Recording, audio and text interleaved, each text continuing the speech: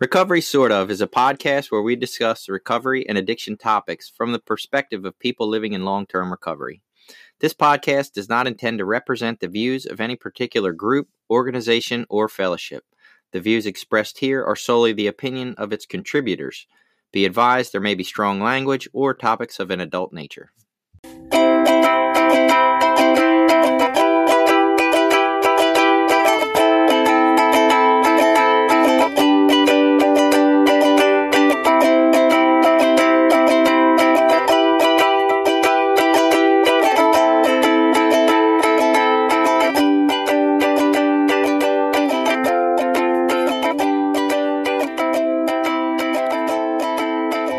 Hello and welcome back to Recovery Sort Of. It's Jason. I'm a guy in long-term recovery and I'm here always with Billy. Hey listeners, I'm also a person in long-term recovery. And we're just here on a Sunday morning or whenever it happens to be that you're listening to it. We're thinking we're going to talk about relationships today. And I don't know exactly what form that takes. I think the original idea is romantic love relationships. But relationships kind of stems to any and everything in our lives, how we relate to people, how we relate to things. I think we're going to title this with the disclaimer part 1 at the end, because there will probably be 486 million parts of a podcast on relationships. I can't imagine how you could discuss it all in an hour and a half or, 484 hours and a half, honestly. So just to start off a little bit, I think where we at least want to begin with this is the idea that we get into relationships with the intent to, be more fulfilled somehow. And a lot of times that looks in the way we talk. We say this person's, my other half or my better half. Sometimes we say, so we're only half of the equation. Or we meet our soulmate or our true love, and they're supposed to complete us, right? That whole idea of you complete me. And so I think we can go into these relationships feeling like we're missing part of something, like part of ourselves. And that might be, the void we feel. Maybe that's why we use drugs. We felt a void, an emptiness, a longing for something more, and we use to fill that void. And I think, at least for people in recovery and maybe for others in life and the earthlings and everybody else, we tend to look at relationships as the same kind of thing as a drug almost. It fills us up. It takes us somewhere, and then somehow it's going to complete us. It's going to make us whole. It's going to make us solid. And the idea that I had come across this week was that we're actually less ourselves in a relationship, because what happens is we get with this person. It feels good. It's happy. It's new. There's novelty going on. There's all this excitement about this new prospect of hope that we're going to be, whole again. And then after we get into it, we start liking it. And then we start getting scared that we might not be able to hold on to it, right? And this is where some of maybe our insecurity pops out. And we start being a little more jealous. Maybe control issues come out. All these kind of things we talk about sometimes in recovery that we don't get in relationships. We take hostages. That can be the extremes of this. But what happens is we start to change who we really are because we don't want to upset the person into leaving, right? And so now I'm being something that's not quite authentic to my true self, in order to keep my partner here so that I can continue to feel whole. And yet by not being my authentic self, I'm getting further away from being whole, right? I'm being less of myself than I was before I even got into this relationship. And I just thought that was a really incredible concept. I've known for a long time that relationships aren't going to make us whole, and that I need to come in fulfilled and happy. And what am I bringing to this? Not what can I get out of it? But just the way it was explained really kind of blew my mind a little bit. Yeah, and I would say a lot of that has to do with, healthier relationships versus maybe not so healthy relationships. Right. Obviously, when you have any kind of romantic relationship involves two people, and, to have a really good relationship takes two committed, healthy people, if you want it to be true. If both partners aren't honest, if both partners aren't intimate, if both partners aren't sincere in their efforts. A lot of times one person can't carry it and make it healthy. So I think in a healthy relationship, and what I would consider the ideal healthy relationship, partners would complement each other, that your partner would help to bring out the best in you, that they would encourage you. Quite frankly, I know my wife helps me a lot of times. She'll challenge me on some thinking and ideas that she shares with me that a lot of times in the moment I'm defensive or confrontational about, because I'm defensive of my beliefs and opinions. But if I really can kind of get out of that moment of the discussion or argument and sit back and think about it, I'm more open-minded and can make me a better person. That's not always true, but so I don't know, would that mean that I am not being my authentic self, or am I just being open to change? In our relationship, I value and respect her opinion a lot. So I tend to be a little more open to listen to her versus certain people would give me their opinion. I would just dismiss it, blow it off right away. My ego would be like, well, I'm smarter than you, so I don't really care. You're fucking killing me now. My wife's going to listen to this and probably divorce me. Now I'm sitting here thinking, and I'm like, I don't. My first thought when you said, we would hope that our partner brings out the best in us, and I was like, she's not working hard enough to bring out the best in me, right?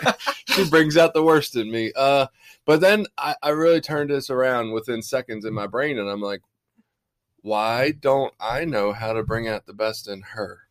Right? That's not something I'm very good at in my relationship, and I like to think I have a somewhat healthy relationship. It's decent, right?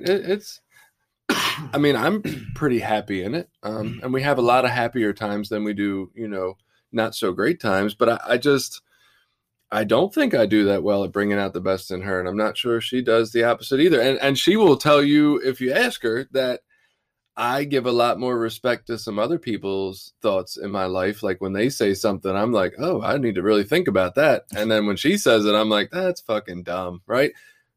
I don't want to be that way, but sometimes I definitely can be. So my wife would probably say the same thing. I'm sure she feels that way. Okay. Because a lot of times, again, in the moment, I will strongly defend or sort of, come back with my rebuttals to why what she's saying I don't know if I agree with, or I don't know. And I try to explain this to her. For me personally, that's part of my thinking process on things. Like I like to kind of sit and kind of think through things sometimes. Like I want to think about what are the negatives, what are the positives, what are the good, what are the bad, like the polar opposite of what's going on in politics these days. Like I like to think, is this have some merit or does it not have merit? And, I try to think through and what are the assets of it. So sometimes in the moment I'm held steadfast to what my belief was up until that moment. But once she gives me a different perspective or a different point of view or a different opinion, I got to kind of mull that over a little bit and think about it. The other thing that was interesting, so when my wife and I got married, we did get married in a Christian church. We had to do the typical, you go sit down, meet with the pastor, talk to him. He actually was someone that we knew personally. He wasn't just a pastor at a church that we didn't know. We knew him personally. As sort of in religious context and outside of religious context. So it was interesting. And one of the, I guess you call it lessons or skill things he had us do was we went into his office and he said, sit down and write down, 5 things, your 5 top values that you want in a marriage, and rate them and write a little bit about what they look like to you. Right. And so we did that. I wrote down my 5 things and she wrote down her 5 things. And we put them in an order and we wrote kind of what each one looked like, what we would see that looking like in our marriage, how our partners could fulfill that. And then he said, okay, take those lists and flip flop them. Like he said, you give your list to her, she gives her list to you. And without even talking about it, he said, that's your job on how you become a perfect husband to your wife. It wasn't a discussion about mine being right or hers being right or what agreed with what or whose values were better. None of that mattered. The point was she had written down and told me exactly what she needed in a spouse, exactly what she was looking for. And he had mentioned that not everyone's the same. Like every woman doesn't come in and write down the same 5 things, and every man doesn't come in and write down the same 5 things. So there's not this generic recipe on, even though every women's magazine in the world will tell you there's not this generic recipe for this will make a happy marriage. This will make things great. Right. Obviously, most of them are built on certain principles of honesty, trust, commitment, love, passion, those kind of things. Not murdering each other. Right. But those are just ingredients to go into the pie. They're not, you can't just do these things. And to be quite honest, I fall into that a lot. I have decided what makes a good husband. I ignore the list that she gave me. I decide what I think makes a good husband. And then I just do the things that I think a good husband needs to do. Do you still have the list? Well, I did all the way up until 2 years ago. So, and this isn't even my fault. I actually carried that list in my wallet for 16 years, 15 years, however long it was. And when we were traveling around the country, when we were down in Florida, my wallet got stolen and I lost it. And so I had that list in my wallet. At no point with your smartphone did you take a picture of it? I don't think that I ever did. I had pulled the list out times over the years. So I had in my wallet, there was 2 things that I carried with me, from recovery. One of them was my very first little blue phone book. So in our fellowship, and they didn't just give you one when I first got clean. They gave you the little phone book and said, here, go out and get some phone numbers. Right. And so that's what I did. I got my little phone book and I went around and asked people, hey, can I get your number? Hey, can I get your number? And I wrote the numbers down in my book. And what was funny, this gets a little off topic, but what was funny is over the years, I would go back through the book, and for like people that had like relapsed or whatever, I would like X their name out because I didn't want to call them, which now I think is kind of mean, but right. that's what I would do. I would X their name out. So I'd have these names in there and it would be X'd out and different names. That almost reminds me of like a movie where the serial killer has like the list of people he's going to take out and he X's them off as he accomplishes it. So anyway, in my wallet, I had that phone book, but I also had that list, and I would occasionally pull it out and kind of look at it and get a little warm feeling in my heart, because it was important to me.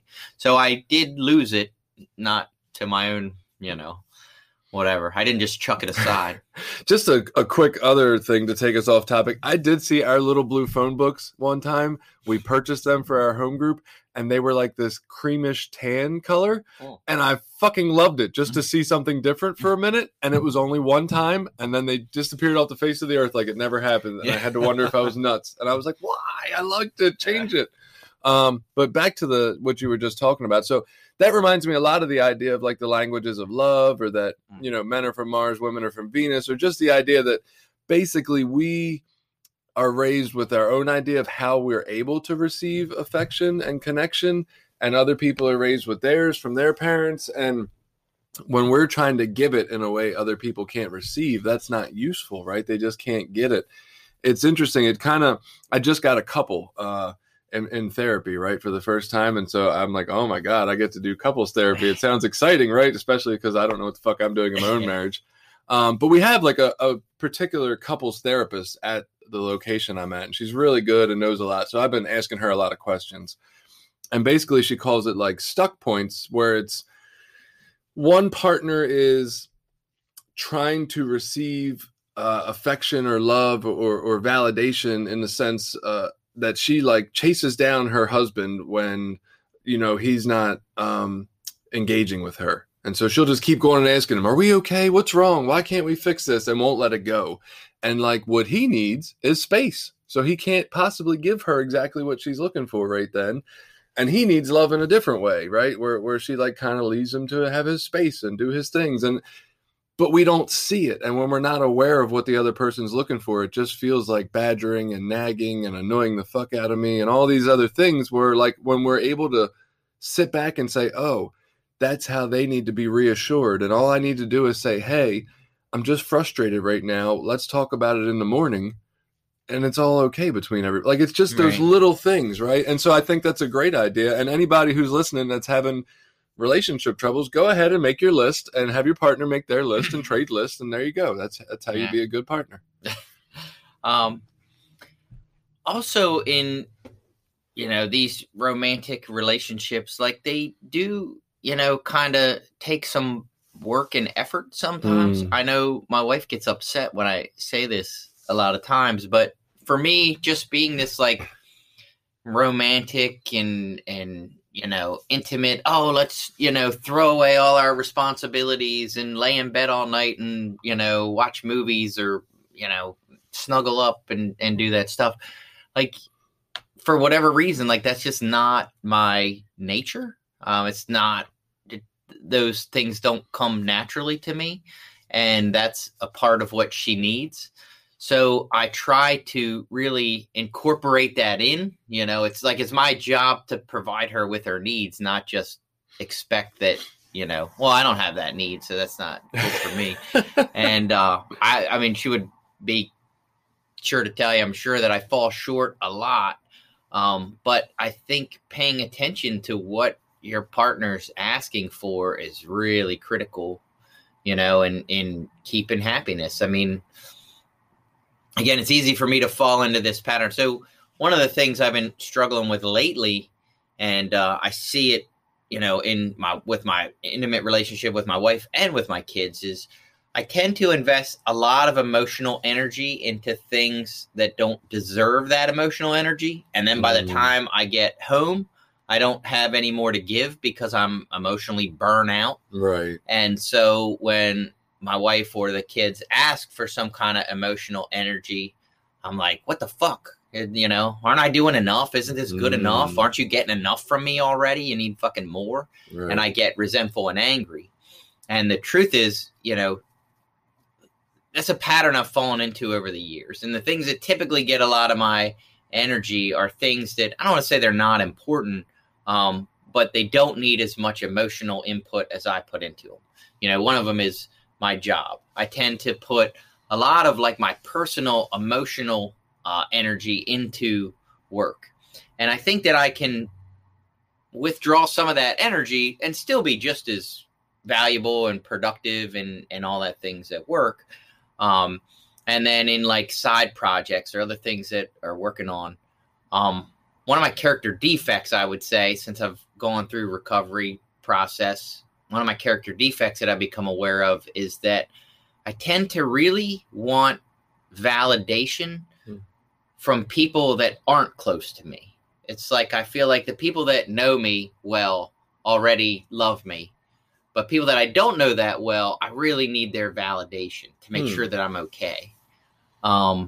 Is this like, and I'm asking for clarification. Like, I know before for sure, and probably still some today, I would go into a room full of 10 people, and if 9 of them already liked me, I'm good with them, but I need that 10 person to like give me some kind of validation. Is it tied into that a little bit? Or this is just, you need people that you feel are not close to you and won't lie to you or be misguided by their care for you? What do either of those resonate? I mean, if I had to pick out of the two, probably more the first one than the second. Okay. But like, I'll give you an example. So like at work, I deal with like customer relations stuff, and we have situations where it's a like I'll call it a no-win situation. We work on heaters. We go out to work on someone's heater. The guy goes out to work on it. When our guy goes out, it's completely fine. Nothing's going wrong. But they say it's making some crazy noise. Well, he goes out there. He spends an hour working on the heater. It's not making a noise when he's there. He doesn't hear anything. So he doesn't really do anything. He doesn't find anything wrong. They still have to pay us. Well, they're mad because they think, well, you didn't do anything. You know what I mean? But at the same time, well, he went there and we used tools and equipment and we sent a guy and he needs to get paid and it's expensive to go check that stuff out. So it's like a no-win situation. It's not good for anybody. I will really get caught up in the emotion of like, well, what are these people going to think about us? What are they going to think about me? Because it's my responsibility to sort of make this right. And how do we do this so that they're not, quote unquote, mad at me? That sort of thing. So, yeah, that's tough. Yeah. And I just, instead of sort of kind of stepping back and explaining the situation just without all the emotional ties to it and saying, hey, look, this is what happened, you know, and I'm sorry, it's an unfortunate situation, but it does cost money to have a guy come out to your home and check your equipment. And the fact that it wasn't doing what you said it was doing when he was there isn't anyone's fault, but we still have to get paid. Right. But I tend to not be able to do that without a whole bunch of emotional angst in that conversation. Like I get so emotionally charged or whatever you want to call it, that it gets uncomfortable. And so I'll go through that, especially when we get busy. I might go through that 2 or 3 times in a day, you know, or 5 or 6 times in a week, and whatever other complaints people have. Some of them are their own ridiculous nonsense. The other night, some lady got mad about something stupid, and it wasn't even our fault. It was her own. If you want to look at faults, it was her own. She didn't know how her stuff worked. And so we went out and explained to her how her stuff worked. And then she didn't think she should have to pay us because there was nothing wrong. You know, that was, and I don't know how to say, well, that's, you know, why would you call someone, ask them to come out to your house for service, and then not expect to have to pay them? Like, that seems crazy to me. But it didn't matter. That's not the point. The point is, she was upset she had to pay us, and I was really upset, and it emotionally bothered me that she was upset.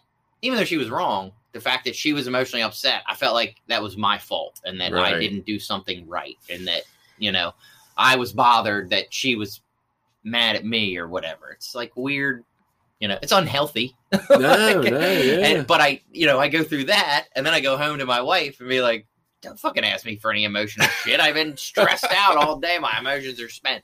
I totally get it. I can relate a lot on the sense that I struggle when people are unhappy with me, right? I don't know that necessarily I need their validation. I've never really looked at it that way. I guess that is the truth too, because I need them to like me, right? That's the point.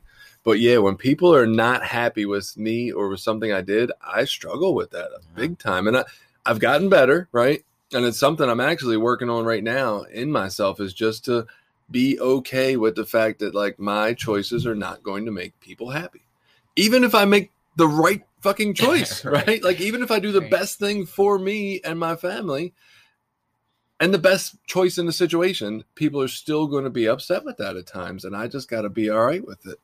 To steer us back a little bit more to the relationship topic, somewhere in there, you were mentioning becoming more aware of what the other person needs. I can't remember specifically, but what it came up for me was thinking that during this process of relationships and recovery and looking at myself, I've also been able to come a little bit more to terms with my own stuff, right? So through repetition, I can see where the things I ask for have a theme, right? I frequently find myself saying to my wife, you don't consider me. You don't take me into, you're not thoughtful. Well, it started with you're inconsiderate, you're unthoughtful, right? All these you statements, but then it maybe molded a little into you don't think of me when I'm not around, right? You don't consider me in your equation when you're making decisions. And maybe there's some of that, right? Maybe that's true to some extent, but I've also realized in looking at that and how frequently I say it and the ways I say it, and maybe looking at the fact of, do I do this in return, right? It's a little unfathomable how often I want to be considered and thought of, almost in every goddamn way, right? Oh my God, you went to the grocery store and you didn't think I might need something? Like, I stop at fucking stores all the time and don't ask nobody shit, right?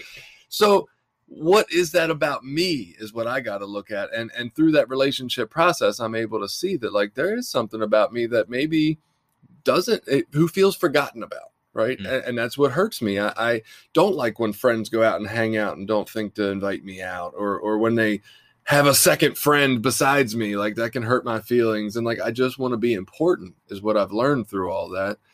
And there's certain things that I feel importance through, which is being considered, right? Oh, you stopped at a fast food place. Did you pick me up food? God, I feel so loved right now. And that's my, way to feel loved, is to be thought of. And so in our situation, it's the opposite way around. I'm the unthoughtful one. And I will justify it by saying I don't expect that with her. You know what I mean? Like, if she's out today and running around and she stops and goes to lunch at McDonald's, like, I don't think, oh, well, you should have brought me something, or you should have called. And so I'm like, no, you're out getting food for yourself. That's what you do, like that's right. Because that's what I do. You know what I mean? I'm out. I want something to eat. I stop. I get something to eat. I don't think to call home and check in with her and the kids. And she appreciates that. And I can tell, I'll say, oh yeah, I stopped and got something to eat at McDonald's before I came home. Oh, you didn't think to call us? I'm like, no, I just hungry. If you need something, if you'd have called and asked me for something while I was out, I would have got you something. I never mind doing that.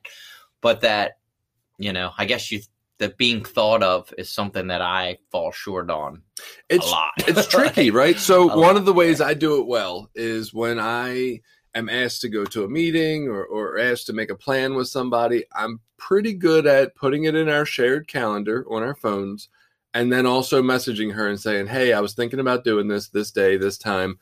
Does that interfere with anything for you, right? That's one of those things that I've become accustomed to. I'm not perfect at it. I don't do it every time, but I'm pretty good with it. And I consider that very thoughtful and loving. Like, hey, no, you're not my owner, but like, I'm trying to respect you. And what else do you have going on? Does this interfere with it, right? Now, my wife is the person who will never say no to anything, even if it's the worst possible fucking thing I could be doing at that time. She could need my help and be going into surgery, and she'll be like, no, it's fine. I'll figure out, like this martyr type or something. And so it doesn't really work well for us to any result, but I'll use that and I'll say, this is what I do, but she does not do that very frequently in return, right? She makes plans all the time, doesn't even mention them to me. It comes up. I'm like, what the fuck? Why aren't you home from work yet? She's like, oh, I'm having a beer with my coworkers. And I'm like, why couldn't you just tell me that, right? Like, I don't give a fuck. She's not one of us, by the way. She's an earthling. She's welcome to have a beer if she wants it. Right. And it just really bothers me, right? And but I've had to learn that some of that is mine because I don't live this I think of everyone perfectly all the time at all, right? When we go to Starbucks, when we're out with me, my wife, and my kids, I'm like, fuck them kids. They ain't getting $4 drinks. I'm here for a $2 coffee, right? I'm not spending $28 because I want a $2 coffee. This is for me. Right. So it's very iffy on where I stand on it. But I just the realization that through that process, I can turn it and look at myself, right? That's a healthy thing, I think, in a relationship is instead of pointing the finger at my partner about what they're not doing. And not to say that they couldn't do a little better in that area, but let me look at myself and what it is that I'm really looking for out of this relationship. Like, what am I feeling like I'm missing that makes me feel this way? And then maybe I can have a better conversation with them instead of you unthoughtful bitch, which is where I started at, right? I needed to gain some insight. Yeah. And interestingly enough, I was sitting here thinking about, as you say, kind of losing yourself in a relationship. And so my wife had called me the other day and asked me, she was asked to share at a recovery event going on February 2nd at 7 p.m. in Annapolis. And she just called and said, hey, I was asked to come share at this event at, on February 2nd. Do you want to go with me? We'll go down for the day. We'll get food and we'll go to the meeting and all that. I said, yeah, sure. It'll be fun. And then I didn't look at a calendar. And when I looked at the calendar, I realized, oh, shit, February 2nd is actually the Super Bowl day. Right. And I am a big sports fan. I really like sports. I love football. I've watched all season, paid attention all the way through the playoffs. I know all the teams, and I really want to watch the Super Bowl. Right. But here I'm torn because I told her I would do this thing and I made this commitment. And I want her to feel loved and supported, and I don't want to back out on her. And so I fall into this place where I feel like this is some sort of quote unquote love test, like where is my love really? Is my love really for my wife? Is she really more important than the Super Bowl? And that's fucking hard. Because obviously, I would say, well, yeah, she's more important. But this is speaking at a meeting. I've heard her speak 100 times, if not more. Literally.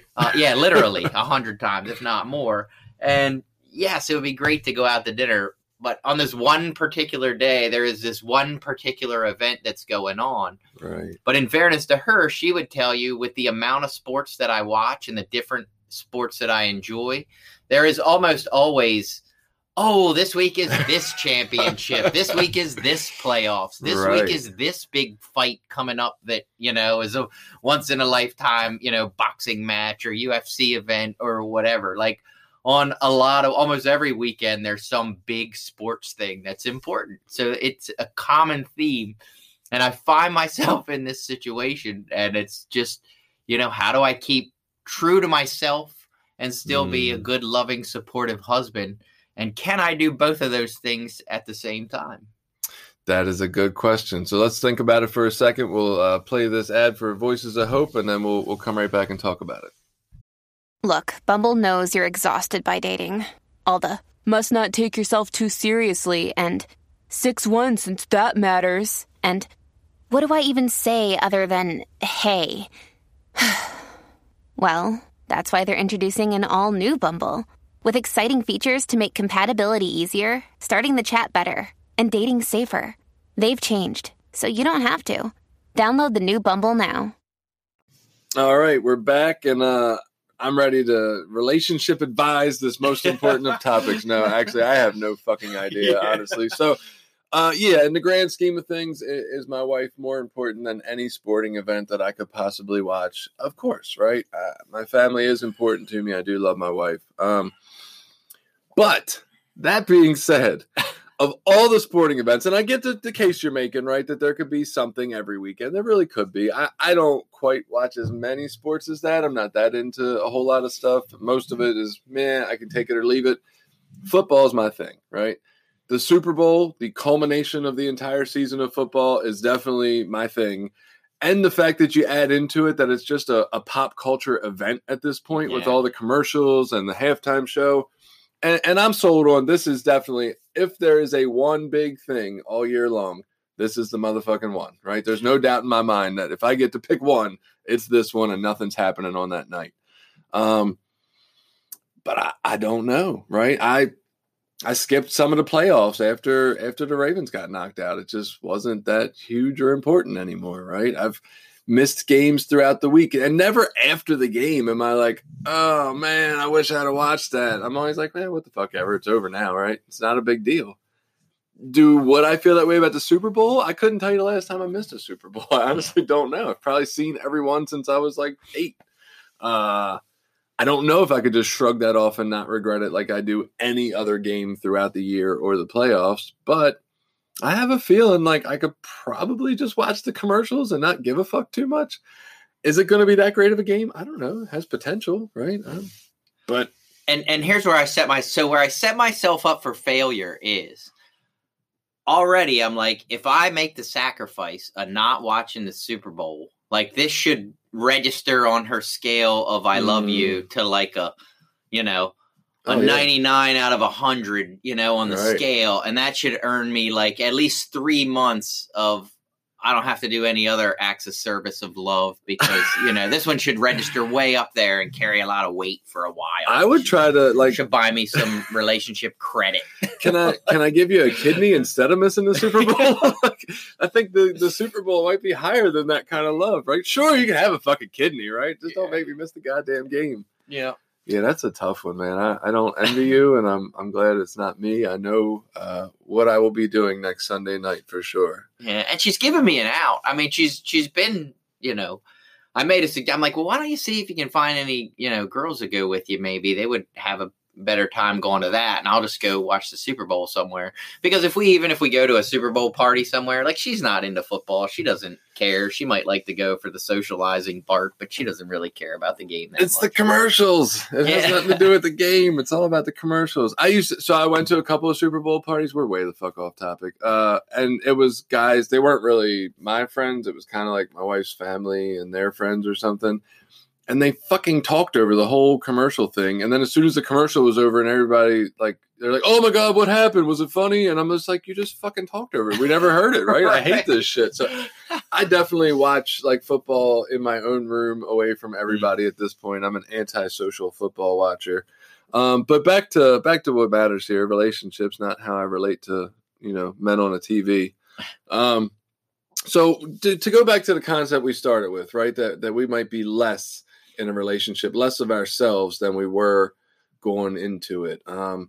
some of these concepts I think have been around since when I first got to recovery, and probably before that, but that's when I heard them. The whole 2 dead batteries don't make a spark, 2 sickies don't make a welly. Like, I don't know if you've heard these ones before. If you're looking for a relationship in recovery, you're shopping in the den and can aisle. And so I get how, and we've changed a little bit. It's 2020. Those are kind of stigmatizing statements at this point in time. And I'm not trying to stigmatize anybody, but they did make a lot of sense early on too, right? Like I was damaged when I got to recovery. I was damaged my whole life, which is where I needed the drugs to try to, ease the pain of that damaging or that trauma, as we usually refer to it nowadays. And so once I got off the drugs, I thought I was good. I'm like, I'm good now, right? No more drugs. Life's great. And what happened was all that trauma and emptiness and stuff popped back up. And I just looked for the next best way to feel good, which for me was relationships, right? And there's something very validating about somebody telling you make them whole, or you complete them, or you validate them, like the concept of wound rubbing, right? Like, I'll tell you every awful thing there is about me, and you tell me every awful thing there is about you. And that's Tuesday night, and by Thursday we're living together, and I'm, parenting your 3 kids that you had with somebody else. And just that wild concept of like, I just wanted to jump in and be a part of something, and this made me feel good. And then a week later, I got 4 other girlfriends that I'm texting on the side because one's not enough. And the whole validation aspect of it and trying to fill that void still, I just think early on, it was less about the fact that a relationship was a bad idea and more about the fact that I was using it like a drug. The way I used relationships was a bad idea. Not really that relationships themselves were terrible. Yeah. So, and all I could think about, and I don't necessarily agree with this, but I'm going to throw this information out there because it was interesting and I found it interesting. So I listened to a guy on a podcast. He wrote a whole book on, I'm going to probably get the word wrong, polyamory, and, this multiple relationships, and that basically and he was from some university, and he wrote this book on this research that he did that says that basically women were the root cause, in essence, of monogamous relationships because genetically, it gave them a higher chance of having their offspring succeed. It was like what do they call that? It's not genetics. It's like through nature, like evolutionary. Yeah, evolutionary. That's the word I'm looking for. Evolutionary. Like it was an evolutionary strategy because, a female by herself trying to take care of young children and raise them up safely was difficult. But when she had the protection and support of a stronger, male that she could keep close by that had a vested interest in those offspring, the chance of success for the offspring was much higher. For men, genetically, their drive was to just produce as many offspring as possible, which would mean looking for multiple partners. And so his, theory, whatever you want to call it, is genetically we're driven, for multiple relationships. We're not set up for, monogamous relationships, and that's an evolutionary strategy came up with by women. So for whatever that's worth, that information is out there. You could go read the guy's book. I wasn't interested in it, so I didn't. I love my wife. I love my kids. I'm all about the monogamous relationship. If I wasn't, I would end it. That's just the way I look at it. Because that's important to her, so it's important to me. I'm voting polyamory all the way, right? I think that's a great idea, and I still love my wife and don't want to. And he talked about a bunch of that. That's what. And he talked about a bunch of that. Like he said, he's in, however many. I don't know if he said however many relationships, but he said he's always lived that lifestyle and had women in his life that were okay with that, and it was good. It was great. So I gave up drugs and I'm now addicted to disappointing women. But and that's kind of where I was going with that. But the point I think to get back to what you're talking about is more as an addict, like there is always that inner drive of like, I'm never satisfied. And if one's good, more's better. And if this feels good, then, more of it's going to be better. And, do the same thing if I take Tylenol, the bottle says 2, but it's me. So I got to take 4, it's that idea. And as an addict, that drive is always there. It seems like. Yeah. And the idea that something outside ourselves is going to fix the inside feeling. Right. And the truth is, I mean, for most people, I know for me, like sex is great. Like it feels good. It's enjoyable. It's fun. Everybody loves it. It's a win-win for everybody. So why wouldn't more of it, be even better? But when it gets into the realm of, that emotional dishonesty and where there's lying and manipulation and all that is where it gets, where you can start to see it turns to, something that's not so good. Right. It's just like using, do I think people can go out and smoke weed and drink and be healthy and have a good time? Sure. I think people can do that in a healthy way. Just like you said, your wife, she can go out after work and have a couple beers. But if it turned into her going out and getting totally shit-faced drunk and then having to lie about where she was or what she did or all that stuff, then it might be a problem. So I think you have to look more at the behaviors around the particular relationship versus blaming the relationships or blaming, relationships for the problem. I don't even know if I want to go back and tackle the evolutionary theory that you posted there. I'm going to leave it alone for now, in fact. So back to the idea of these, relationships early in recovery, which I think you're bringing us back to. Are they a good idea? Are they not? The good old suggestion of stay out of relationships for a year, which the greatest joke ever. Nobody knows if that works because nobody's ever done it. I tend to not really look at it that way. So I think relationships are, and of course we're more talking about romantic relationships because you always got that guy that raises his hand, or girl, and shares, I can't stay out of relationships for a year. I had to get in relationships with God and relationships with my sponsor. And I'm like, yeah, we fucking get that, buddy. We're talking about, sex relationships here, really. I think I don't know so much about staying out of relationships for a year, but I do think there's a point to, look, I can get in a relationship with 3 months clean, right? I don't know how useful it's going to be for my life if I'm thinking about long term. Because I don't think I really have a fucking clue of who I am until I've worked steps 4 through 9, right? So I kind of believe that, hey, look, you want to mess with women or men or whatever early on in recovery, I'm not here to tell you yes or no. I think it's painful. I hope you talk about it with people while you're doing it and going through it. But when you're talking about getting somebody that you actually want to be with for maybe the rest of your life, I would suggest working at least through step 9 before you even consider looking at the qualities you want in a relationship partner. And that's, I guess, I don't know. I see these people possibly that come into recovery, right? They've dated somebody while they were using. The person they're dating wasn't using, right? And then they come into recovery and they get clean and they're just expecting that relationship to work out. And I'm like, you're going to want something different out of your life and yourself and your partner by the time you finish these steps. The steps are a change in who the fuck we are, right? Just fundamentally at our core. How would we even consider that an old relationship would work in the same way when that person that we related to from a different place? Yeah. Well, I do think people can grow and change in relationships. I mean, in my case, I hope they do. I think, I got involved with my wife in our relationship. I was very new in recovery, and I probably didn't have all the skills that I think I have now, or didn't have all the, life experience and emotional development that I have now later in life. And she's changed and I've changed. So our relationship has changed and grown over years. Right. So I think it can happen. Again, it just depends on what skills you're bringing to the table and what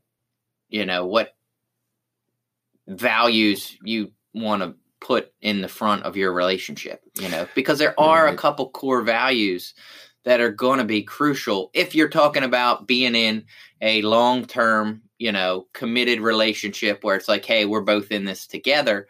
Well, there takes some commitment, trust, love, faith, honesty. Like those are a couple things that need to be there. If those things aren't there, then that relationship isn't really built on anything. Right. With my wife, and like say for me personally, like just my story, if you will, when I was using, like I was never in a long-term relationship when I was using. Maybe 6 months might have been the longest one. And my parents are people that were married 49 years, I think it was, until my mom passed away. They were always committed. There was no adultery. There was no, they had a great, what looked like a normal, loving relationship from everything I could ever tell. They loved each other, cared about each other, respected each other, raised their kids together. So I had this great example of what a healthy, good relationship looked like. For me, when I was using, I was like, I don't fucking want to commit to that. I want to go out and do what I want when I want and have fun when I want. So I wasn't, I never felt a need to have to lie to some girl to get her to stay with me while I went out and cheated on her. You know what I mean? And did that. It just wasn't like, that isn't how I saw relationships. I had buddies that did that all the time. You know what I mean? Oh, I got a girlfriend. I'm sleeping with these 5 other girls and all that stuff.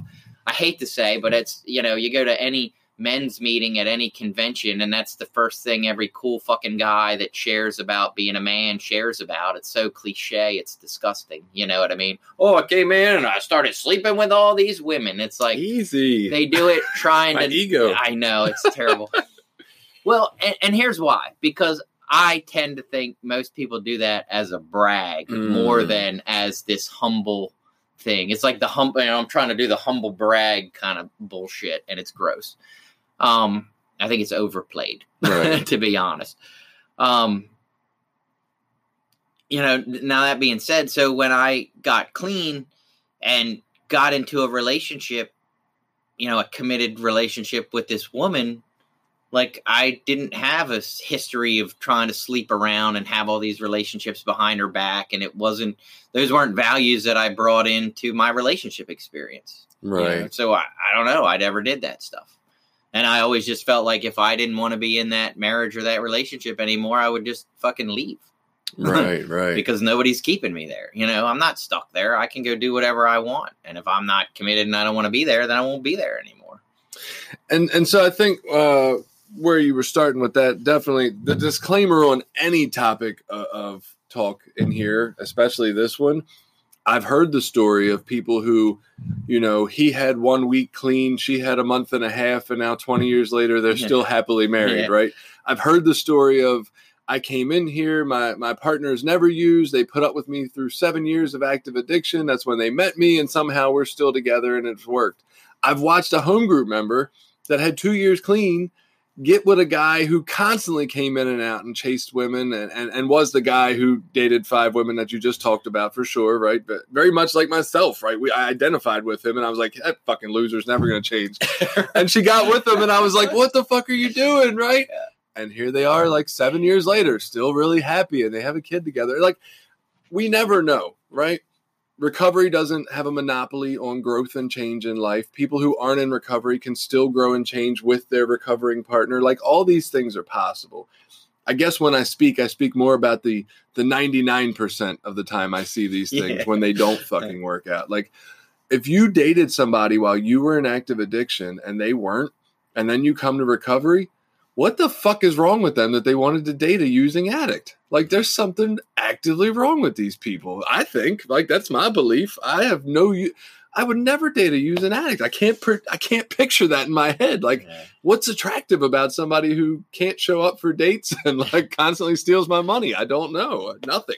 Maybe they're the adult children of alcoholics or the codependents or whatever. But, right. Yeah. And I think, relationships are hard. Like, they are difficult. If you look at, non-addict marriage success rates and non-addict affairs and all that stuff. I mean, those numbers are very demoralizing. Like, if you looked at that, you would think, why the fuck is anybody going out and getting married? Like, it more than half the time never works. Like, why are all these people? And people are lining up to go do it. There's no shortage of marriage venues, even in a little county like this. There's a fucking marriages every weekend. People just can't wait to sign that agreement that most of the time is going to fail. I think it's the concept of it, right? I think we're in love with the idea of these I don't want to say fairy tales or concepts, or, maybe heard in love with the idea of being in love. Like, I've heard it explained like that to me.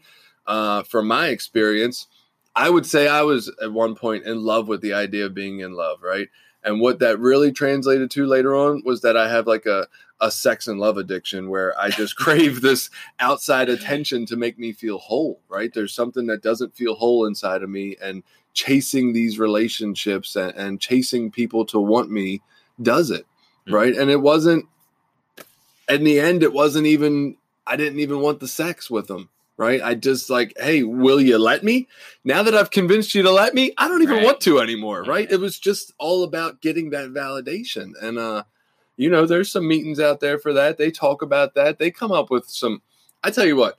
So I went to some meetings around that topic for quite a while. And I don't anymore, only because there's none in this area, because I do think they're very useful for healthy relationships. But a buddy of mine still goes, and we talk, and he's like, he stayed out of relationships for 2 years, which I think probably will fuck with the brain of anybody that lived like me early in addiction. Like, out of relationships for 2 years, no sex, no masturbation, 2 fucking years. Are you crazy? Right? I'd have told you lost your mind. Why? Why live? Right? But we talk all the time. And so he did, and he's actively getting back to dating now that he feels, like he's in a better place, in a different place. And just the strangeness of being content living with yourself after 2 years. And now I'm not looking for a relationship to fill anything anymore. Right. I'm looking for, like, I'm not. So I always felt stuck. I'm like, oh, we like each other. It feels good. Even if there's some shit about you I don't like, I can't get rid of you because this is really working for me. And he's coming from it from a spot of like, I don't fucking need you. I've been fine for the last 2 years. Like, you're either good for my life or you're not. And you can go if you're not. I don't care. But then the rules around it that he sort of has to follow to keep it healthy, like, and not go crazy with it is, I can only text you like 2 times a day. And that idea is weird to me, right? Yeah. We can only go on 1 date a week. I'm like, whoa, like, these are some pretty stringent rules. And I do think they lend themselves to healthiness. But I look and I'm like, who the fuck is able to do that? Right? I don't know people that are capable of that shit. That's pretty impressive. Yeah. And so I just look like, what the fuck are we doing when we're dating nowadays and relating? It's nothing like that. Are we all unhealthy? Like, yeah. And that's super admirable. I mean, like, obviously my situation played out the way it is, and I don't know that I would necessarily change it. I got into the relationship I was in for, I had a couple months clean and ended up in a relationship, and it wasn't some intentional. Like, I don't feel like I set out to find it. I feel like it happened naturally. Right. And so there's a funny story, and I'll say this for all my belief in God and how I talk about all that, I don't know if I believe in God and fate and all that stuff. So I first met my wife. I had come into recovery. I was 19, I believe. And I had come into recovery, and I was in for a couple months, and I met her back then, and she was married at the time. She was going through a divorce with this guy, and her and I had kind of hung out. We were friends, but we didn't date or anything. There was no kind of romantic relationship. But I had said, like, I knew then that was going to be the person that I was going to marry. Now, I don't know if that's one of those, like, the secret, I fucking willed it into existence kind of bullshit or whatever. But and for whatever reason in my head, I'm like, that's the person I want to marry. And I wasn't a committed relationship person. I wasn't interested in getting married for the longest time. I was like, I'm never getting married. I'm going to just be single and do what I want and have my own free life. How could you not say ready to mingle after that? Yeah, single and ready to mingle. And, then I got clean and my life changed, and she was still in recovery. And so we met, and, we ended up married. Right. Fulfilled that reality, that fantasy. And, I don't know if things would have been different if I had not been in relationships for a year or two. I mean, I guess you never know what coulda, woulda, shoulda. Right. But I just know that a lot of the skills that I needed to succeed in what I'll call a healthy relationship came from what I learned in recovery. And the deeper I learn those skills, the better I am able to be at my relationship. Now I'm at a point in my life where when my relationship starts to get a little weird or a little uncomfortable, I want to talk about it. I think for the longest time in my romantic relationship, I thought if things just don't naturally and spontaneously happen, then they're not meant to be. And what I mean by that is, like, if we didn't just end up in bed every night, making love, or if we didn't just end up on these long walks along the pier, I guess I just thought that shit would magically happen somewhere. I didn't realize that, no, it takes effort.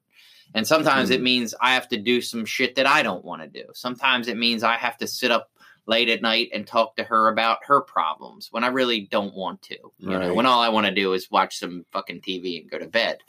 I have to make some sacrifices. If I want all the good things that come along with this relationship, I have to put some work in too. And I think a lot of people miss that part. You know what I mean? They just think, well, we love each other, so all these things are spontaneously and magically just supposed to happen. And you're supposed to know what my needs are without me having to tell you. You're supposed to be able to read my mind and know, what I want before I ask. And, that sounds great, but it just doesn't seem to be reality. We're going to have a rare moment where we agree here. I think you are completely right. So my concept of love was that, like, I met someone and these fucking butterflies and nausea took over my stomach and I was just so infatuated with them. And from there on, that was just going to happen, right? And if all the time. Right? All the time. And it wouldn't take any work. Like, it wasn't work to go out of my way to take my girlfriend to dinner at that point. Like, I couldn't wait to spend more fucking time with her, right? And I just thought when that went away, that meant I needed a new one. That one obviously didn't work right? Like, it was supposed to last forever. Yeah. It didn't. It lasted 6 months. Now you got to go away so I can try again. And I think I definitely missed the point in that. Like, it is effort in a relationship. And I don't think that feeling is love anymore. I don't believe that. I think it might be novelty. It might be infatuation. It might be lust. I don't know what the hell you want to call it, but I definitely don't think it's love. For me today, relationships are a lot of work, right? They're the things you just talked about. But I don't think, even though I can tell you that I feel loved when I'm thought of, I think I feel more love inside of myself when I do or am capable of doing something for my partner that I didn't believe was possible, right? When I'm able to show up for them in a selfless way that I didn't even think I had in me, and most of my experience shows that it's not what I do, that makes me feel more loving inside than anything anybody else does, right? So I just think, to me, today, love is much less any kind of feeling that somebody gives to me or produces inside of me. It's more of how I live is how loving I feel, right?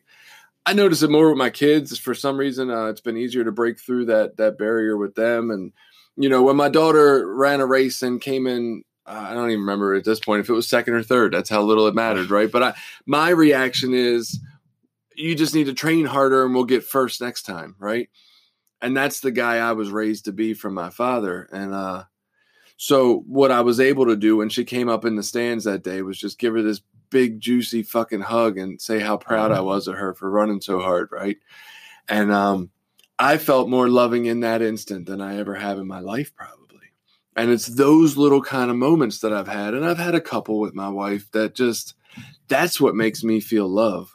Not anything anybody else does, or any time she thinks of me or mentions something that she's going to do ahead of time. It's when I live it. That's when I feel love in a relationship, when I'm invested in doing the work.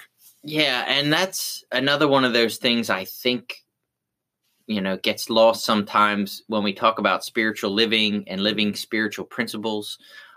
We think that they're supposed to be feelings, and that's, if we're, I don't know how to say this, if we just think them, then we can think them into existence. And that's not how it works. We bring them to existence through our actions. And by, as you said, by practicing love in my relationships, I my awareness grows for love, and I become aware of how other people are loving me in return. If all I'm doing is looking for love and I'm not giving it out, then I'm not finding it, because I'm looking for something to be filled. I'm looking for some. So you mean to say that old song, Looking for Love in All the Wrong Places, wasn't about like going to the bar or the street corner. It was more about the fact that I was looking for it outside of myself instead of inside. Sure. That sounds deep. Good. Yeah. How did he know? Right. But, love is one of those words too, where there's so many different meanings to it. When we look at love, the way we love different people is different. The way we love friends is different than the way we love our kids, which is different than the way that we love our spouse. And, what my expectation on my love relationship with my wife is very different than my expectation on my love relationship with you. Like what I'm looking for, or what I think makes that a loving relationship, is going to be different. And so in romantic relationships, there's stages of love that you go through. And if you read any of these love books, I believe it's in the 5 love languages. There's a couple different relationship books I've read over the years. I can't remember all the names, but the 5 love languages is a big one.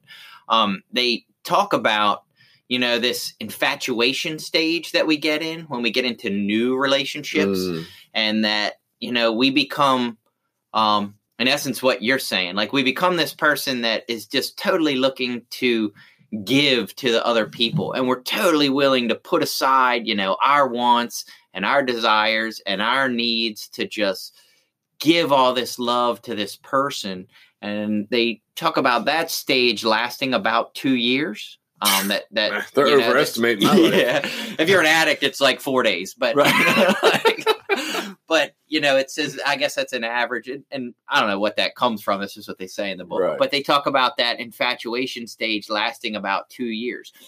And that's where during that stage, like you'll ignore all those like warning signs of the bad characteristics of this person. You'll blow off all the shit that they're doing, and make excuses and rationalizations and justifications.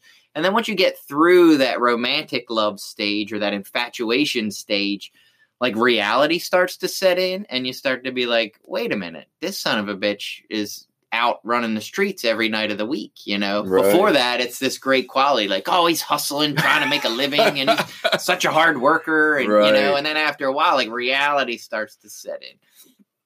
And there's a different kind of like long-term, more of less infatuation, more realistic form. I'm going to call it realistic form of love. When we got married, the pastor at our church described it as what's called agape love, which is Greek. I guess it probably comes from the Bible because he was a very Christian person. And so what they mean by agape love, basically it's the highest form of love or charity. And it was, the way they described it, it's the way that God loved man. But it's basically like unconditional love and commitment.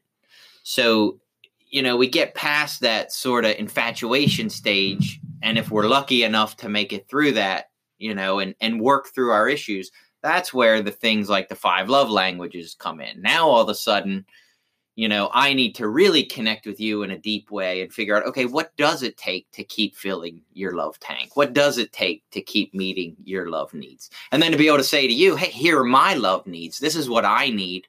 And this is what I expect you to do for me. And it's this, reciprocational relationship where we both, again, ideally in an ideal situation, we're bringing out the best in each other. Right. The internet's ruined me. You talked about a Greek word for the highest love, and all I could think of was like trips to Greece and just some not so savory ideas that I've been exposed to.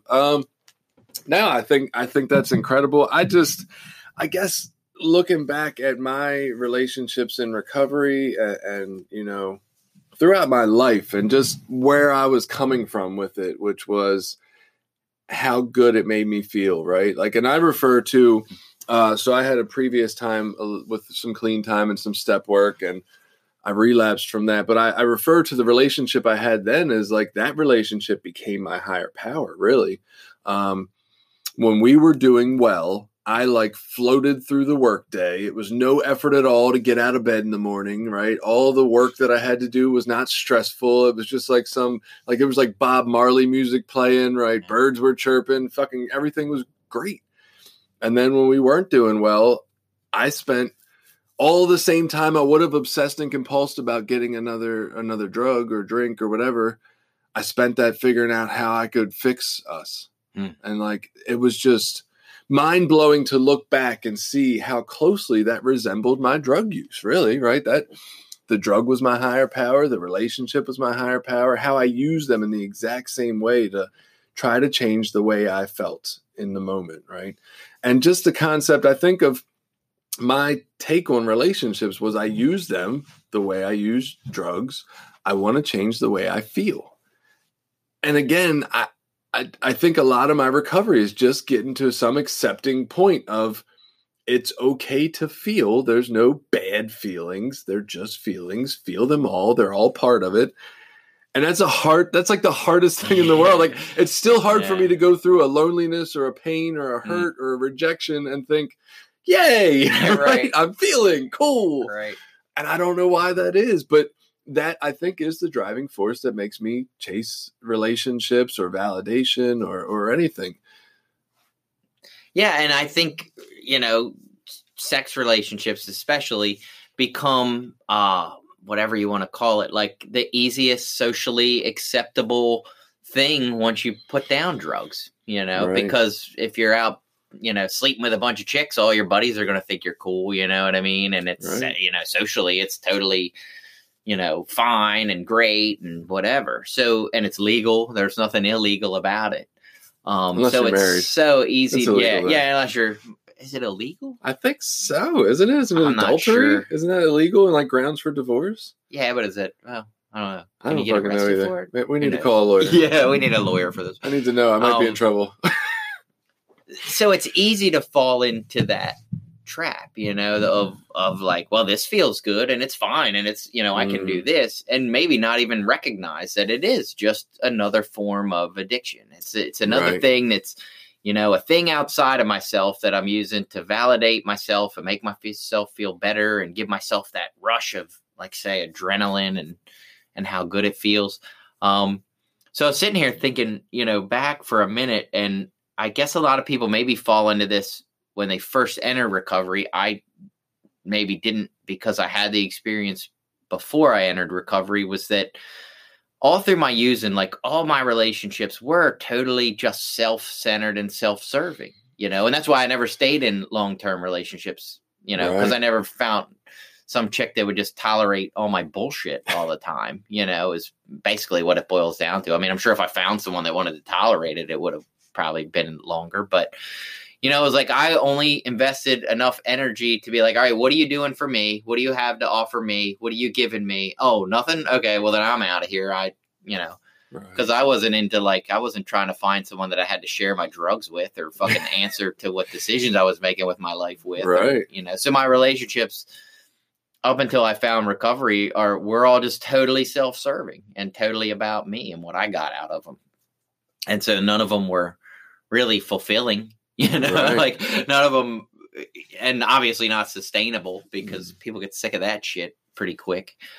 And I think having that experience, maybe when I came into, well, like, say, I think having the example of a good, loving relationship of my parents helped me to kind of have an idea of what was healthy and what was not healthy. And now we're back to disagreeing, right? Yeah. So my old sponsor, definitely, we talked many times. So I, not on a humble brag type, Billy, don't judge me, right? But let me just clarify. Not everyone that does it is a humble brag. It's just that's the way it comes off a lot of times. Like, I mean, I will say the women that I did cheat with were really hot. No, right. So I struggled with the concept of monogamy, and maybe still do in my head a little bit. And I don't know if my wife's going to kill me. We have some open rules about our stuff and have for a long time. They're not really used as often anymore. They used to be more so early on. I think we're both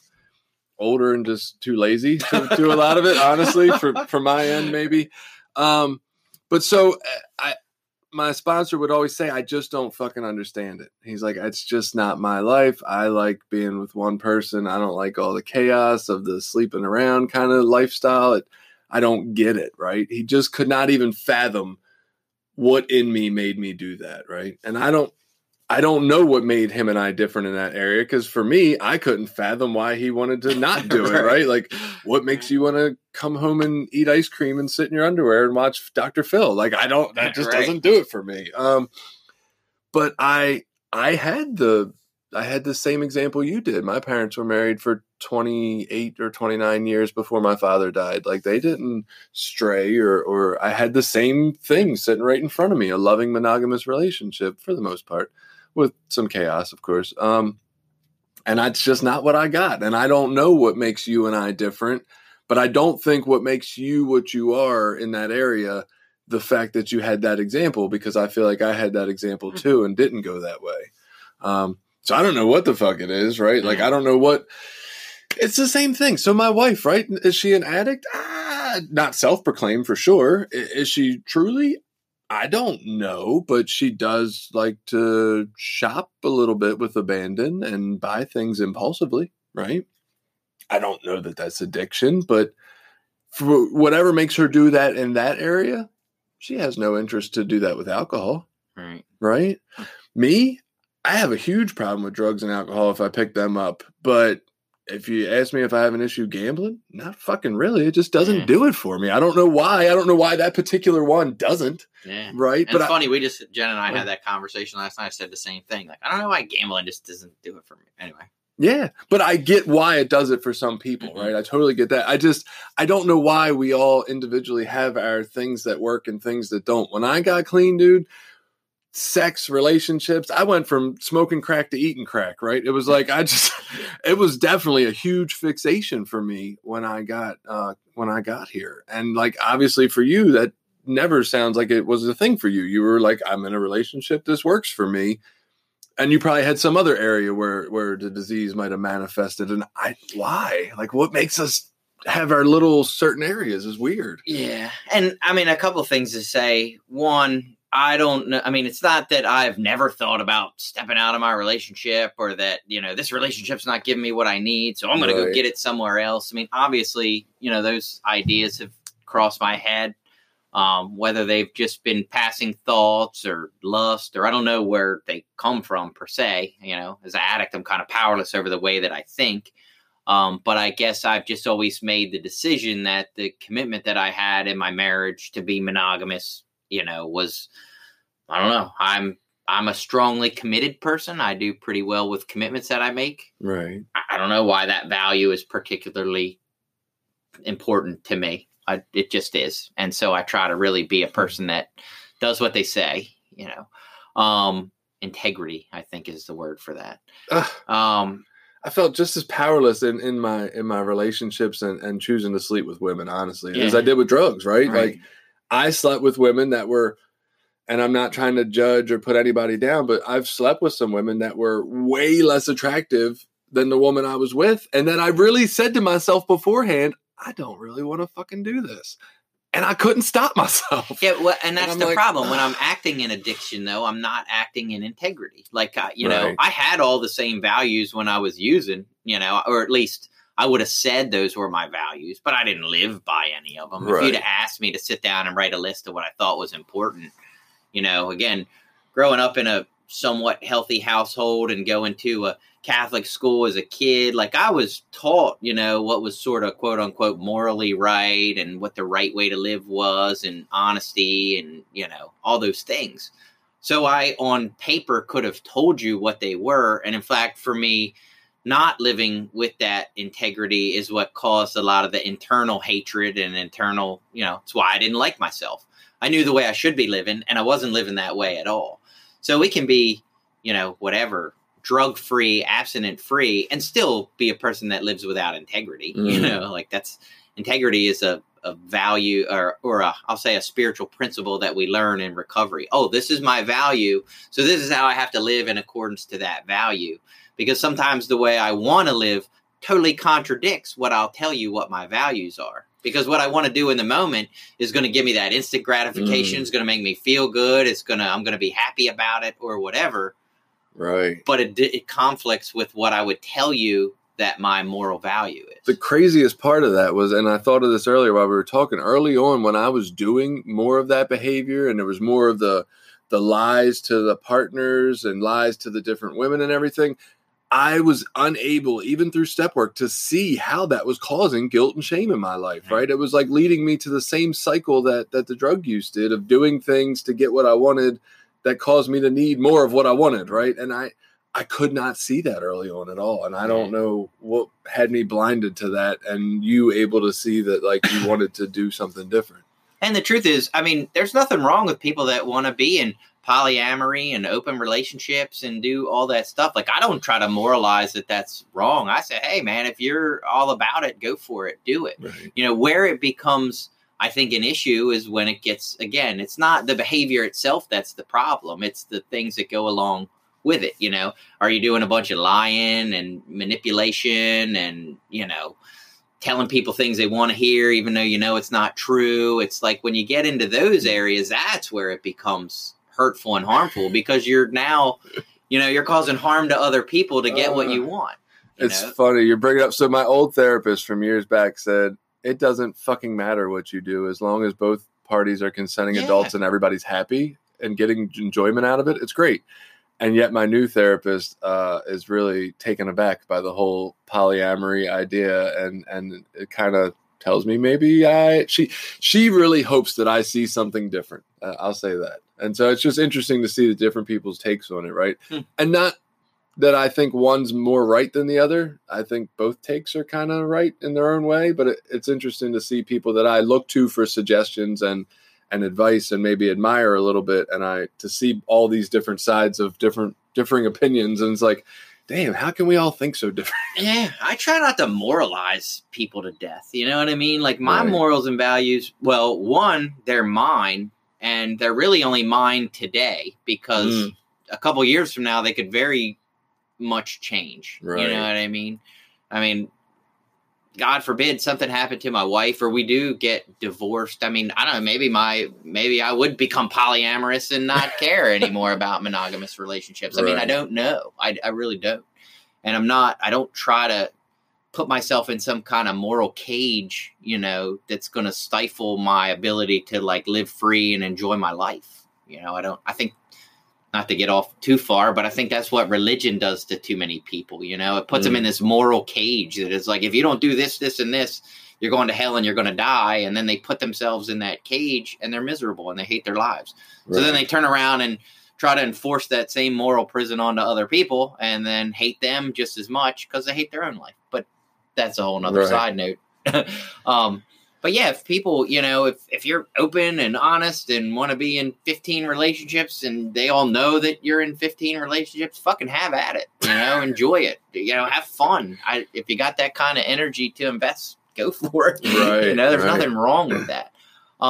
In my particular relationship, I have, you know, thought about that over the years with, like, my wife. You know, I used to think, and I don't know if I think as much now, or she's changed or I've changed, but I used to think, like, she is incredibly emotionally needy. She needs more than I have to give. And at times I thought, either, like, I don't necessarily have to leave. Like, it doesn't have to be someone else to fill that role. Maybe I can just do as much as I can, and she can get the rest of what she needs somewhere else. You know? And to be quite honest, the only thing that stopped me from saying that is my fucking ego. It's like, I don't want to say that I'm not enough. Right. It's hard for me to admit that I might not be enough to fulfill her needs, because I want to fulfill all her needs. I don't want her to need someone else. That somehow reflects badly on me, you know, to myself. Like, and I don't know that that's true. I think you just took us right back to the relationship topic, that frequently we do put so much stock in a relationship that we are looking for one person to fulfill all our needs.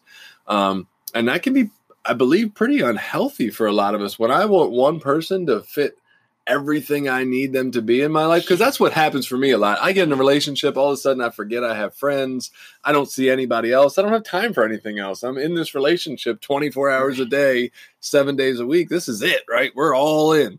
And I'm looking for that person to be everything. And, I want to be able to share my hopes, my dreams, my fears, my concerns. Well, how the hell can I do it? Like, even just from a very practical, rational standpoint, how in the fuck can I share my concerns about you with you? Right. So just in that level, but yeah, nobody's everything to everyone. Right. And I do need some people over here. And generally I can get a lot of what I need from platonic relationships, I guess you want to call them. Right. But I don't know. So what I'm really curious, I guess, and because we're getting to a point where we are going to have to shut up at some point. What kind of blanket suggestions do you think for the early recovery portion relationship, or maybe just healthy getting into relationship suggestions are there? Do they have are there certain ideas that we just should focus on early on that maybe we don't so much, or maybe this information isn't given out in meetings? Well, I mean, just me personally, like the number one most important, what I think everyone ignores is safe sex, and stop having fucking kids, that you're not ready for and not prepared for. And you're in a relationship for 3 months and the sex is great. So you become, totally irresponsible and have some baby that doesn't deserve to be in that situation. Right. I know that's not exactly kind of what you were going for, but I think that is, no one talks about it, but we all know, and I hate to use this cliche, but it's like the girl in the halfway house who's been around for 6-7 months and all of a sudden she's pregnant, you know what I mean? By the dude who's in the other halfway house who, they haven't even fucking figured out what they're doing yet. Right. And it's great that, I have no problem with them being in a relationship, but now you've sort of wreaked some collateral damage that, we hope that it works out great, but the odds are that it's not. The odds are very much stacked against you. That's a totally difficult situation. But more, I think, what I would consider advice on the other side of relationships is trying to open up. What I wish I had done early on was been more open communication wise about my feelings, what I was looking for in the relationship, my desires, like those kind of things. I'm really good. I love to talk, obviously, about what I think and what I think about this subject and that subject and give my fucking opinion on all this stuff.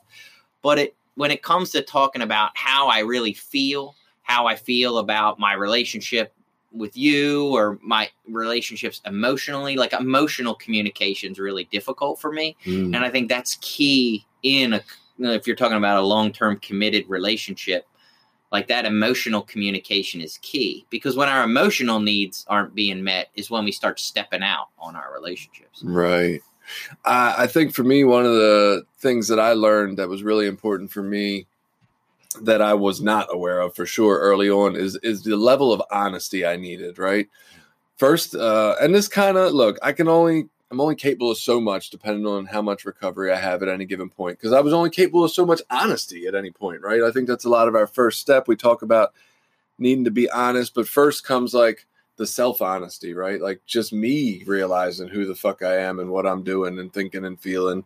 And then the brutal honesty of saying that, whether that's nice to hear or not sometimes, right? Not brutal as in I'm saying it to hurt people, right? Because honesty without compassion is abuse to some extent. I agree with that. But I do need to be honest about where I am, even if I think people aren't going to like it all the time. In a compassionate way, of course. And then the third step of that honesty for me that I really was lost on was, so I got to a point where with these other women, it was like, okay, I'm not going to lie to get what I want from them, right? And so I didn't lie in words. I was clear in words like, hey, I don't want any more out of this. I don't want a relationship. I only want sex. Are you okay with that? Right? It was real blunt to the point. But my actions definitely misled people, right? Like I spend every day, all day texting you for a week and a half. And then once you give me what I want, I'm almost non-existent. Because I was putting in all my actions said, hey, I care, I'm here, right? And then my words said I didn't. So I thought since I gave the wordly disclaimer, I was free of shame. And like just that amount of honesty is what I needed. I needed to be honest with myself about what am I really doing, honest in words, but then I also needed my actions to follow those words, right? And so that I could be clear with people. And at least in my pursuit of learning and understanding what relationships were for me, I wasn't hurting people at the same time, because I hurt a lot of people, right? Yeah. Myself included, but I hurt a lot of people, and I regret that. Yeah, and some of those, I mean, honesty is definitely one of those that it's important in all our relationships. Like, it's just one of those spiritual principles, you know, we talk about in our readings: honesty, open-mindedness, and willingness. You know, those are things that, like, those are always good principles to live by in your life in general, you know. And in relationships, I think honesty is important, commitment's important, empathy, compassion, understanding, patience, tolerance. Like, those are principles that are going to help in any relationship. But I think what makes, you know, a romantic or your, you know, one-to-one partner, whatever you want to call that relationship, I think there is an emotional bond there, an emotional intimacy there that is needed to keep that the primary relationship, I guess you would say. Right. I would also suggest for anybody that's maybe a little earlier on or maybe just getting out of a relationship, I don't know that there's a certain amount of time or a certain amount of steps that make you healthy and ready for it, right? No.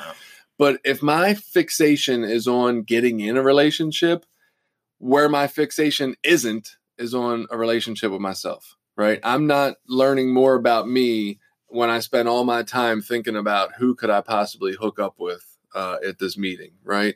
And so I would just encourage people, if that's where your fixation is, to question why, right? Why do I feel like I need this outside thing so much? What is it about it?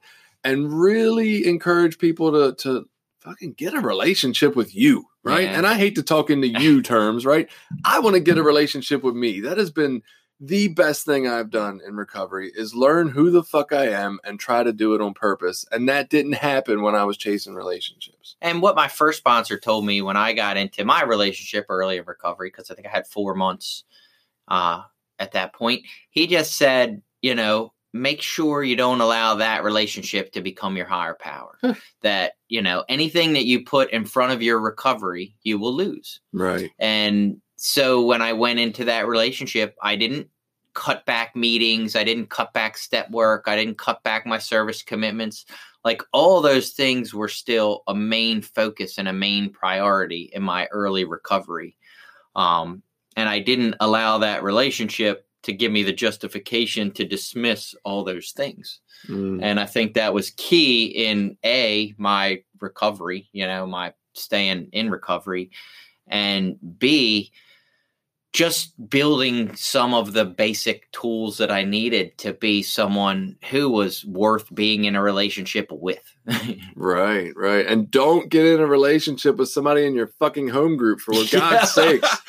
Worst idea ever. I did that and hated my home group afterwards. My wife was in my home group. Oh my God. I did it, and then we broke up, and then it was like, oh. She ended up switching home groups, but we were in the same home group for a long time.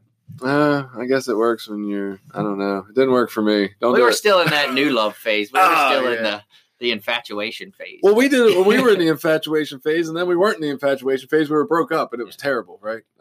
And my wife had 12 years clean, I think. So I probably just gave into whatever she said. Like, oh yeah, she knows. I mean, I don't know shit. I'm just fucking 4 months clean. What do I know? Right. Oh, we didn't even talk about 13 stepping and how. Yeah. So just the one little thing I do want to say about it. It's kind of sad, as much as we can joke about it. It is a little sad that we've given it this title of 13th step, which kind of makes it funny like and okay. Joke, when it's kind of predatory. Oh, right? Yeah, it's very predatory. So I don't want to. We'll save that for part 2, I guess, since we're running out of time. But just be wary when you get with people who really have only your best interest at heart, because it's good for you, not because there's a way to get in your pants. And I think one of the big suggestions we hear, at least in our fellowship, is that, you know, stick with people of the same sex. Allow them to help you in your decision making. Again, no one in my male support group ever said, don't get in a relationship or don't get involved with her or talk to me out of it. They just tried to give me some helpful advice and some tools and support so that if shit did go sideways, you know, I wasn't going to use. I get confused about the men with the men, women with the women thing in this day and age, because we're not all the way we think we all are supposed to be. We're not all cisgender, right? We don't all just like the same or the opposite sex. And so I stick with people who aren't going to be dangerous for you, right? Like if I think I might want to fuck my sponsor, I should probably get a different sponsor or network, right? Like that's just not going to work. So yeah, that's what we got for this week on part 1 of the billion parts of relationships. If you're on Instagram or Twitter, our links are in the show notes. If you want to be a part of this, we got an email, of course, and you can leave messages on this podcast specifically to give us your ideas. We'd love to hear them. Have a good week. That wraps up this episode. Please subscribe, rate, and review this podcast on your preferred platform. If you have ideas for topics you'd like us to talk about or just want to add an opinion, contact us through Anchor, email us at recoverysortof@gmail.com, or find us on Twitter @recoverysortof.